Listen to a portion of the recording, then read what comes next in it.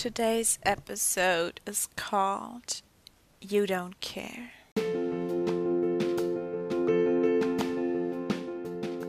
It took me a while to realize that you don't care. You don't care about anything the way I thought you would.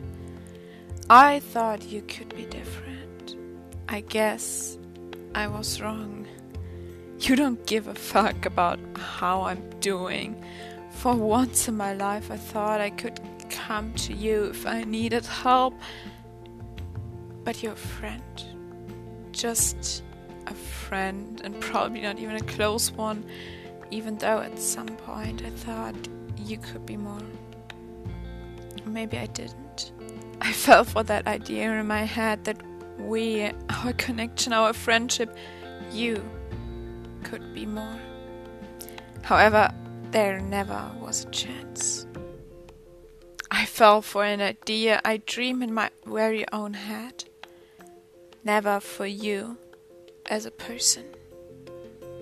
I guess I was right after all. We were just friends. And probably not even that close ones.